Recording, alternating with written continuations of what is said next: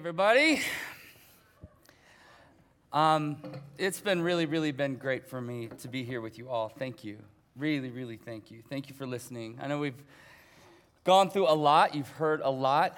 I'm not naive, right? Like, I know that this is a very cynical generation. I know that.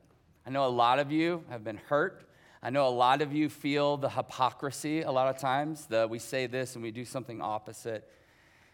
And so I know that. I know, I wear the weight of being a youth pastor who put on programs to amuse kids, to just get a bunch of them to show up. Like, I wear that. That will be a part of I was a part of that period of time of church history where we just gave pizza parties and big events, spend tens of thousands of dollars just to get students to get in the door. But we didn't see you. We didn't necessarily wear the weight with you. We just kind of did our thing and then said, go do something else. And I just want you to know, as a result of that, I'm really sorry. I really am. Because I think what's happened as a result of that is you've then gone, well, that must be who God is. And that breaks my heart. But in this season, I think an honest season, Hosea 6:1 says this, come, let's return to the Lord, for he has wounded us so that he can heal us. He has broken us so that he can bandage our wounds. There's some honesty in brokenness, amen? And I feel like that's what's happening within the local church. We are now going, we're sorry. We're sorry. We didn't teach you about sin. We didn't teach you the fullness of what grace and mercy and the cost of what that all was about. And so as a result of that, you've created these ideas, mantras, ways of living, ways of thinking that is so consumed with yourself. You thought, like, if they failed me, I don't want to be hurt and failed anymore, so I'm going to create my own reality. My own definition of myself. I'm going to be the end-all, be-all. Here's what I want you to know about your truth. Your truth dies with you. Your truth dies when you die. And by the way, just so you know, everybody's going to go through that. That brings us in the same space, but here's what I want to declare. I preach Christ crucified. We continue 2,000 years after his death to proclaim his goodness. Why? Because it's above us. It's transcendent, and it's real, and it's truthful, and it can be trusted. Your truth dies with you. Jesus' truth lives on to transform lives generation after generation. Why? Because he is the same today, yesterday, and tomorrow. That's what we've been trying to get after this whole thing. And if you can live into that, you now live into new creation, new way of living, new identity in Christ, living to run and go in what you've been called to do. This is what Paul has been saying all along. So Ephesians 4, 17 through 32, we're going to read this together. So everybody with your Bibles, Ephesians 4, 17 through 32. And it says this, now I say and I testify to the Lord, in the Lord. Remember, he's like, I got a story, I got a testimony of what Jesus did. Then you must no longer walk as the Gentiles do in the futility of their mind. They are darkened in their understanding, alienated from the life of God because of the ignorance that is in them due to the hardness of heart. They have become calloused and have given themselves up to sensuality, greedy to practice every kind of impurity. But remember that but is so important, that conjunction, the transition into a new idea. But that is not the way you learned Christ, assuming that you have learned about him and were taught in him as the truth of Jesus to put off your old self, which belongs to the former manner of your life, is corrupt through deceitful desires, and to be renewed in the spirit of your minds, and to put on the new self created after the likeness of God in the true righteousness and holy. Therefore, the therefore is therefore a reason. As a result of everything I've been telling you, having put away all falsehood, let each one of you speak the truth with his neighbor. For we are all members one of another. Be angry and do not sin. Do not let the sun go down on your anger, and give no opportunity to the devil. Let the thief no longer steal, but rather let him labor doing honest work with his own hands so that he may have something to share with someone in need, anyone in need. Let no corrupt talk come out of your mouths, but only such as is good for building up and fits the occasion, that it may give grace to those who hear. And do not grieve the Holy Spirit. Let me say this. Do not grieve the Holy Spirit of God. Please don't grieve the Holy Spirit of God, by whom you were sealed for the day of redemption. Let all bitterness and wrath and anger and slander and slander be put away from you, along with all malice. Be kind to one another. Be kind to one another. Be kind to one another. Tender-hearted, forgiving one another as God in Christ forgave you. This is the word of God, and everybody said, Amen. Father God, thank you for these words from Pastor Paul, speaking in a prison cell, feeling the full weight of what it is to have received this and now gets to live in light of it. And it's for the joy that he endures this suffering so that many will come to know you. Would we now then, in light of what your son Jesus has done and the example of the saints who gave up their lives so that others can know you, may we live into that beautiful calling. Spirit of the living God, you are speaking now. Do what only you can do. In the name of the Father, Son, and Spirit, everybody said, Amen. When Patty and I first got married, we went on a rafting trip. We went with some friends, took some friends with us, went on a rafting trip, and we're going down kind of the river. You know, it's us and there were a couple, and Patty and I had just been married, and we're going down the rafting trip, and I'm getting kind of bored. Anybody kind of get bored when it's just kind of normal? Just raise your hand if you're like the person that's like, can we just do something awesome, right? I just want to do something awesome, right? I'm just kind of bored, right? So I got a little bit like that, a little anxious, a little itchy, like let's go do something. So what I did is I got out of the raft, right? And I held onto the back of the raft, right? And Patty, my wife, was like, I don't think this is a good idea. And I'm like, it's totally fine. And she was like, no, because the rapids are going to come up and you're going to be in a bad spot. I'm like, it's no big deal. Don't worry about it. I'm going to have some fun. And I could see that the water's picking up, no big deal. So I'm going on the back and I'm fun and they're laughing at me. But Patty's like, seriously. She's kind of been the truth person in my life. Wives are doing that. Wives are like that. But, and she's like, seriously, get in the raft. I don't think it's good. Well, all of a sudden, the rapids started picking up. And I'm on the back of this thing, and I'm laughing. It's not like crazy. It's not over the top. And then all of a sudden, I start feeling the water get just a little bit cooler. And I realize that I'm in the raft, or I'm behind the raft pulling, and that my swim trunks have completely gone off my body. I am completely naked off the back of this raft, right? And I look at Patty, I'm like, my swim trunks are like literally gone, right? I'm like naked with a capital N, right? Like the day I was born into this world, hanging off the back of this raft. And she's like, I told you to get in the raft. And I was like, I know, but I want to have fun, right? So she's like telling our friends, like, okay, listen, like you need to, cover your eyes. So I jump up. This is a true story. I jump up in the moment I like crest over the raft. I just hear screams. Ah! It's a raft of Girl Scouts. It's a raft of Girl Scouts, and they're like, "Oh my God, my eyes!" I'm like, and literally they passed us, and my wife's like, tuck down. So I tucked down, and the leaders are like, what's wrong with you? How dare you? How could you do that? I'm like, I just wanted to have fun. I just wanted to do that. I'm so sorry. Go to counseling. That you'll never wash that out of your brain. I'm sorry. Right?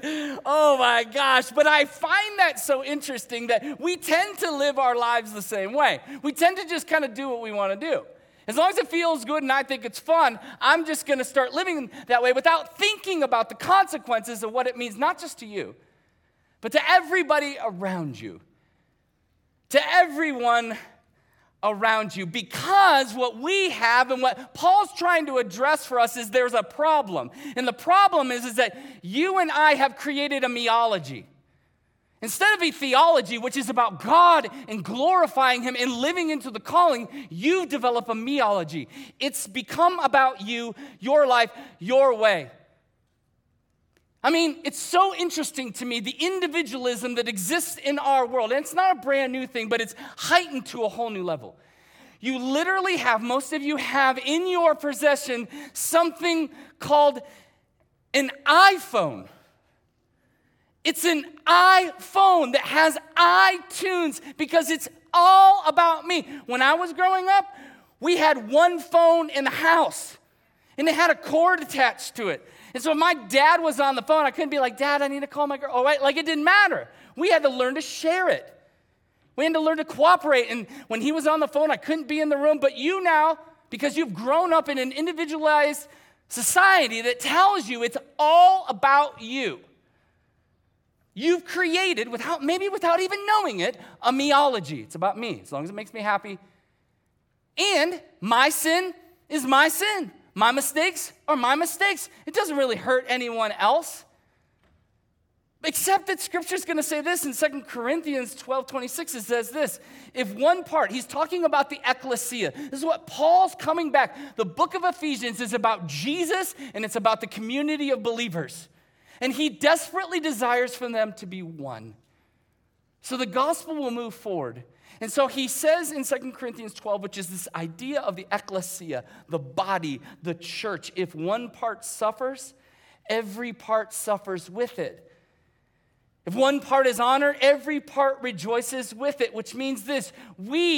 Your sin is not just your sin. Your sin affects me. This is what Paul's trying to get at the back end of this passage. Listen, all these things that he's saying, don't do this, don't be like this, change this, is because it's not just about you. Your sin affects me. Oh, no, it's not. I do it in quiet. It affects me. It impacts me. Your fractured life is fracturing me. It's fracturing all of us. You thought you could just sin in quiet and it's not going to impact anything. It does. It does, but here's the cool thing. The same thing works for your collective wins. When you follow after the Lord, when you make this life about Him and about other people, guess who benefits from that? I do. We win together, amen? But we also lose together.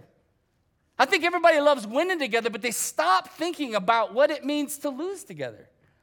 So I just want you to let you know, what you do when no one is around impacts me as a brother in Christ. Please be aware of that. That little secret sin that you think is secret, there is no such thing as a secret sin. That is a lie. But because you've developed this meology where it's all about me, this individualism was all about what you want, when you want it, how you want it, supersize me kind of life. It affects me. It's affecting the church. And Paul is very aware of this. This is not a brand new thing. This has existed from the beginning of time. Remember Cain and Abel.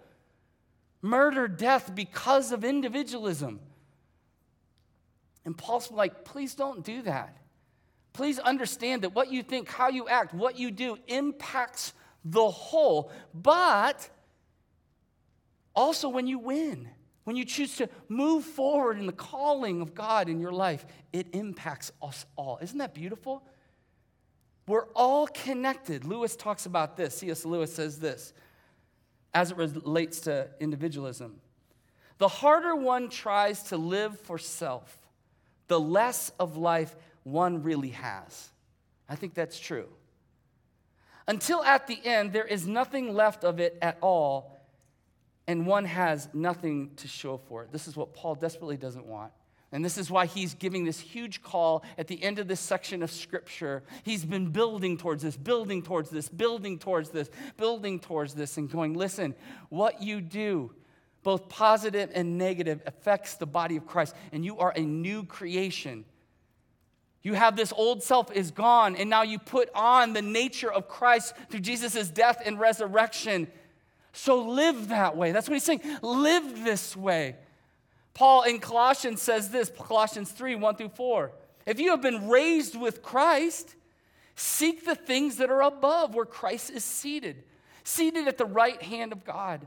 Set your minds on the things that are above, not on the things of earth. For you have died, and your life is hid with Christ in God. When Christ, who is our life, appears, then you will also appear with him in his glory. He's like, where's your focus at? What are you focused on? Because what you focus on, you will follow. What you focus on, you will follow.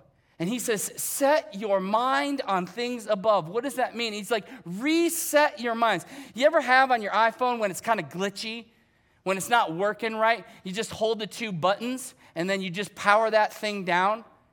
And then what do? Fire it back up, that little Apple logo comes up. I don't even know what to do if you're an Android user. Like, I'm so sorry, I don't even know that language. You know, you probably just go, Google, Google, Google, Google. But with iPhones, you hit the button and the Apple comes up and it essentially says to you, reset. Like, I've reset.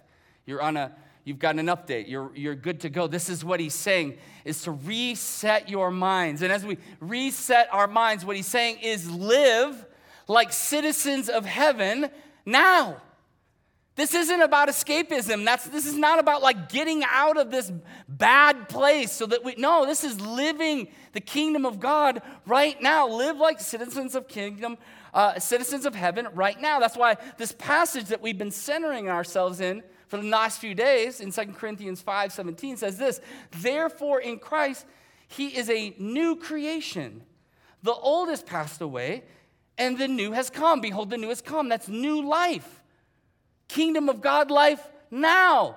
Holy before God life now. Live that out now. He also says, live in a heavenly community. This is what it means to set your minds on things of above. We are going to spend eternity, if you have made a commitment to follow after Jesus, check this out, together forever. That's kind of awesome. Why wait to heaven? Why not just do this right now? And then when we get into heaven, we're like, right? Because it just feels normal. We've been doing such a good job here on earth as we transition, it's like, this is amazing. Let's live that reality out right now. When my son Cooper got diagnosed with cancer when he was 8 years old. And by the way, just so you know, because I always get this question, he's at Joshua, he's 19 now.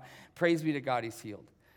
But 8 years old, really tough. I had just launched this organization to reach millennials and help integrate them back into the local church through relationship. And so we would have a worship gathering every other week. Okay, it wasn't a church. It was like a parachurch ministry, which is here. We are here to help the church. And so we'd have speakers come in, and somebody had told me about this guy, and they're like, he's great. You should have him come. So we met. His name was Bob Goff. And so I knew nothing about this guy, and I had watched a couple talks, and so I called Bob on the phone. I was like, hey, we're doing this thing. This is probably 11 years ago. We're doing this thing, and we're trying to help reconnect millennials back into local church. And but to be honest, like, I'd love for you to come out and speak. And he was like, oh, yeah, I'll go out. You know, like, and so Bob comes into Phoenix. I'm like in a bad spot, to be honest. I'm hurting. I'm like going in between the hospital and this worship gathering, trying to do my job while also serve my family in the hospital. Horrible. And so Bob and I go out for lunch, and I ask the same question of every speaker that would come. What is one thing you've always wanted to do that everyone's told you you're not allowed to do, or you won't do, right?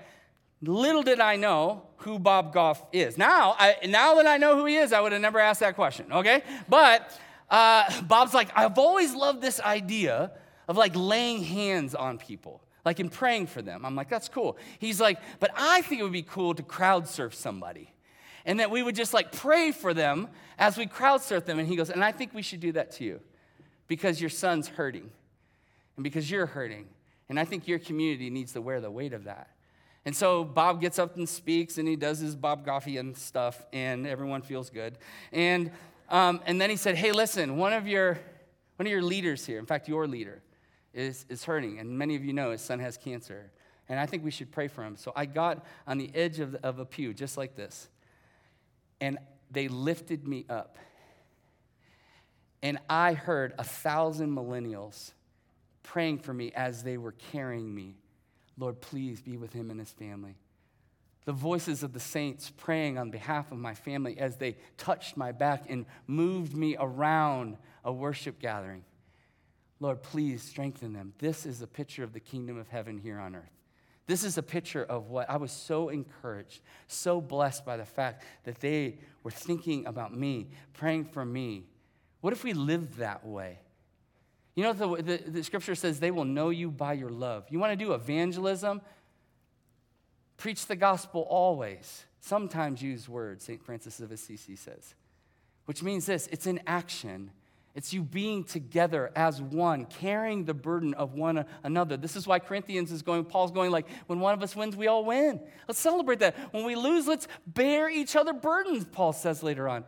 Let's wear the weight of what's going on in the community, which means this. I know for a fact there are kids in here that are deeply hurt. And I also know this, and they feel completely alone in their local church. What a shame. Give that burden to somebody. Do you know that burdens are a blessing? If you have something going on, what I want you to do is I want you to give it to somebody. That's all. You're blessing them. Because you know what you're doing? If I have something going on in my life and I hand it to you, and you know what? And you respond in obedience and helping me and caring for me, do you know what that means? I'm helping you be obedient. How cool is that? As you give someone your burden and then they bear that burden, you're allowing them to be a blessing.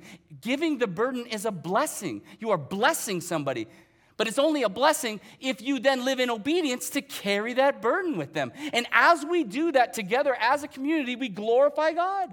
How beautiful. That's heaven on earth.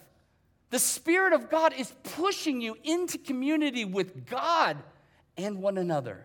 And that's what we've been called to do. And then live like heaven right now. Let's not wait. Let's be salt and light. Let's be like a city on a hill for the world to see. And it will happen as a result of you going like, listen, my sin isn't just my sin. And so James says, confess to one another your sins. You're to bear one another burdens. We're like, no, community matters. And so we're gonna care for one another. We're gonna wear each other's burdens. Do you know what they have found out? Right now, there's so much data on trauma. People who have been just abused and hurt. There's so much. Do you know one of the number one things to reconnect synapses in the brain to help heal somebody? Do you know what it is? Community. Friendship. Care. You can literally be a part of healing somebody by being together and living into a unified mission to go and share this good news in the world. It's actually, guess what? They found this out. It's beautiful. It's actually good for your health. It's actually good for you. It's good for you to meditate on the Word of God, as it says in Scriptures, day and night. Actually, psychologically, they have found if you do that, you'll be healthier, whole, less anxious. Maybe, just maybe. Jesus loves you so much, and God has given us the canon of Scripture to invite us into life and life to the full. Because when we're healthy, guess what happens? Others get healthy. That health just splashes all other people.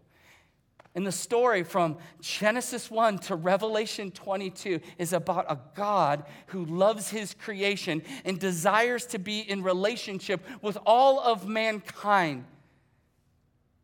You are now that new creation. And you are the carriers of that good news. And that's why Paul is saying, what you do matters. How you live matters. Whose truth you take on matters. And I pray with all of my heart that it's God's truth, not your truth. Not truth. I hope you don't have this just, I'm going to be me. I'm going to do me.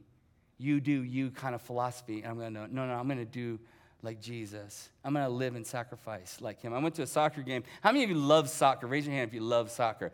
Yeah, World Cup-y people, right?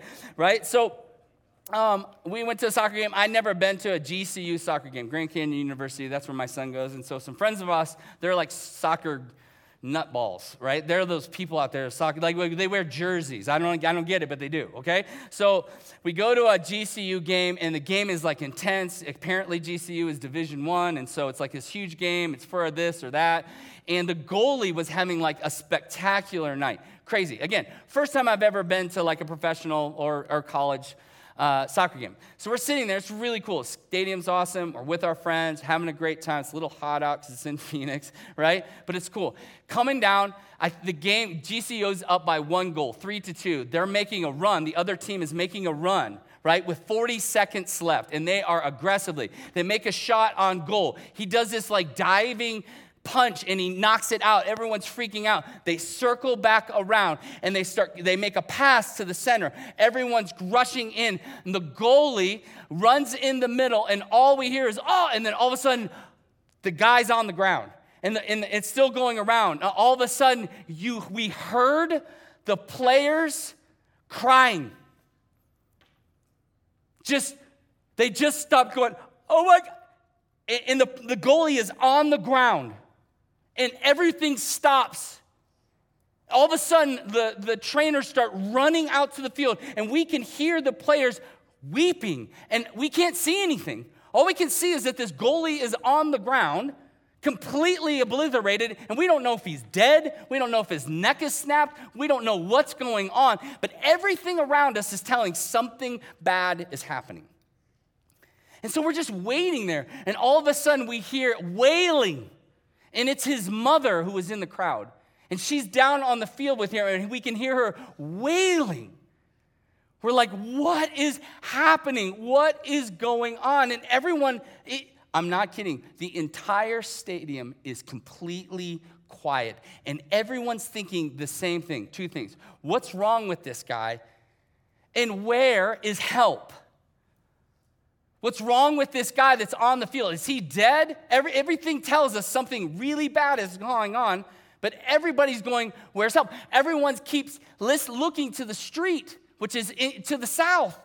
They're like, where is help? Where is the ambulance? Like literally 15 minutes has gone by. Everyone's just kind of moving around, and when we would hear a siren, we think, oh good, help's coming, no help. 20 minutes, no help. And everyone's getting a little like, should we go do something? Like, I just felt helpless. I felt helpless. Everyone felt helpless.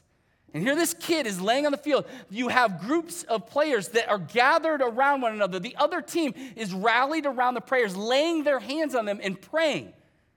And we're like, what is going on? All of a sudden, on the north side, so the goalie's on the south side of the field. On the north side, we see a fire truck pull up. And we're like, help is here. And these guys just start kind of getting their stuff, taking their time. For 30 minutes, we have been sitting in this tension of, I don't know what's wrong, and where is help? And these guys, like, they're getting their stuff all slow, and then they start walking on the field like this. And one dude, I love this guy, goes, run! Run! And then everyone in the stand goes, run! You need to run! And everyone stands up. We've broken the silence. Do something. Help is here. Go do something. Don't walk. What are you walking for? This kid could be dead. Go! Run! And I couldn't help but think that Jesus ran to us, rescued us, saved us. And what he is inviting you and I into is that mission of go do something. Go do something bigger than yourself, than your own ideologies. Go serve Jesus. Go be a part of rescue in the way that he was. This is what it means to live life and life to a full, to be an ecclesia, a body on mission for the glory of God. That is so much bigger than you. So much bigger than you. And they got this guy and they put him in the ambulance and they sped off. His life was saved. He'll never play soccer again. But the community around GCU has lifted him up in his weakness. This is the body of Christ on mission for the glory of God. This is the great family you've been invited to be a part of. This is called Fresno United. I love that. But if you don't live united, then it just becomes a silly tag. It becomes a really cool little name we use, but do we really feel it? Do we really wear it? Do we really live it out? And I'm encouraging you, City of Fresno, go on mission together. Go do something greater than you could ever hope or imagine in your own power, and believe through the Spirit of God that you can do greater works than what Jesus did. Through the Spirit of God, empowering and impacting and convicting each and every one of you to do something greater than you could ever hope or imagine, because you are a new creation. The old has passed away, and behold, guess what? Check it out. You're new. Live in the new. And this is what Jesus is trying to invite Peter into. Peter's denied him. Remember, Peter's like the guy, I'll never betray you. And what does he do? Betrays him. Before Jesus ascends into heaven, he has this beautiful exchange with Peter, which I think is so important for us. And he just looks at Peter and he says this. Look up here, everybody. Do you love me? I'd ask you the same question. Jesus looks to Peter, the betrayer. Do you love me? And Peter's response is, and I think it would be for so many of you, I do. I love you. Lord, you know, Lord, I love you. And then Jesus says again, Peter, do you love me? Lord, I love you. I think a lot of you would say that. And then Jesus once again says, Peter, do you love me? At this point, we're feeling like a little offended, like you've already asked me twice, but what Peter doesn't understand and what we don't understand, he's trying to redeem the old and make new covenant. Peter, do you love me? A third time to redeem the 3 times that he rejected him. And Peter says, Lord, you know I love you. And Jesus' next words are so important. He could have said anything. He said, feed my sheep. Here's what he's saying. Multiply me. Go share the good news, the Great Commission with all. Share this love, share this forgiveness, share this care with the world. And guess what we know that Peter did? He did that. And we get to do that.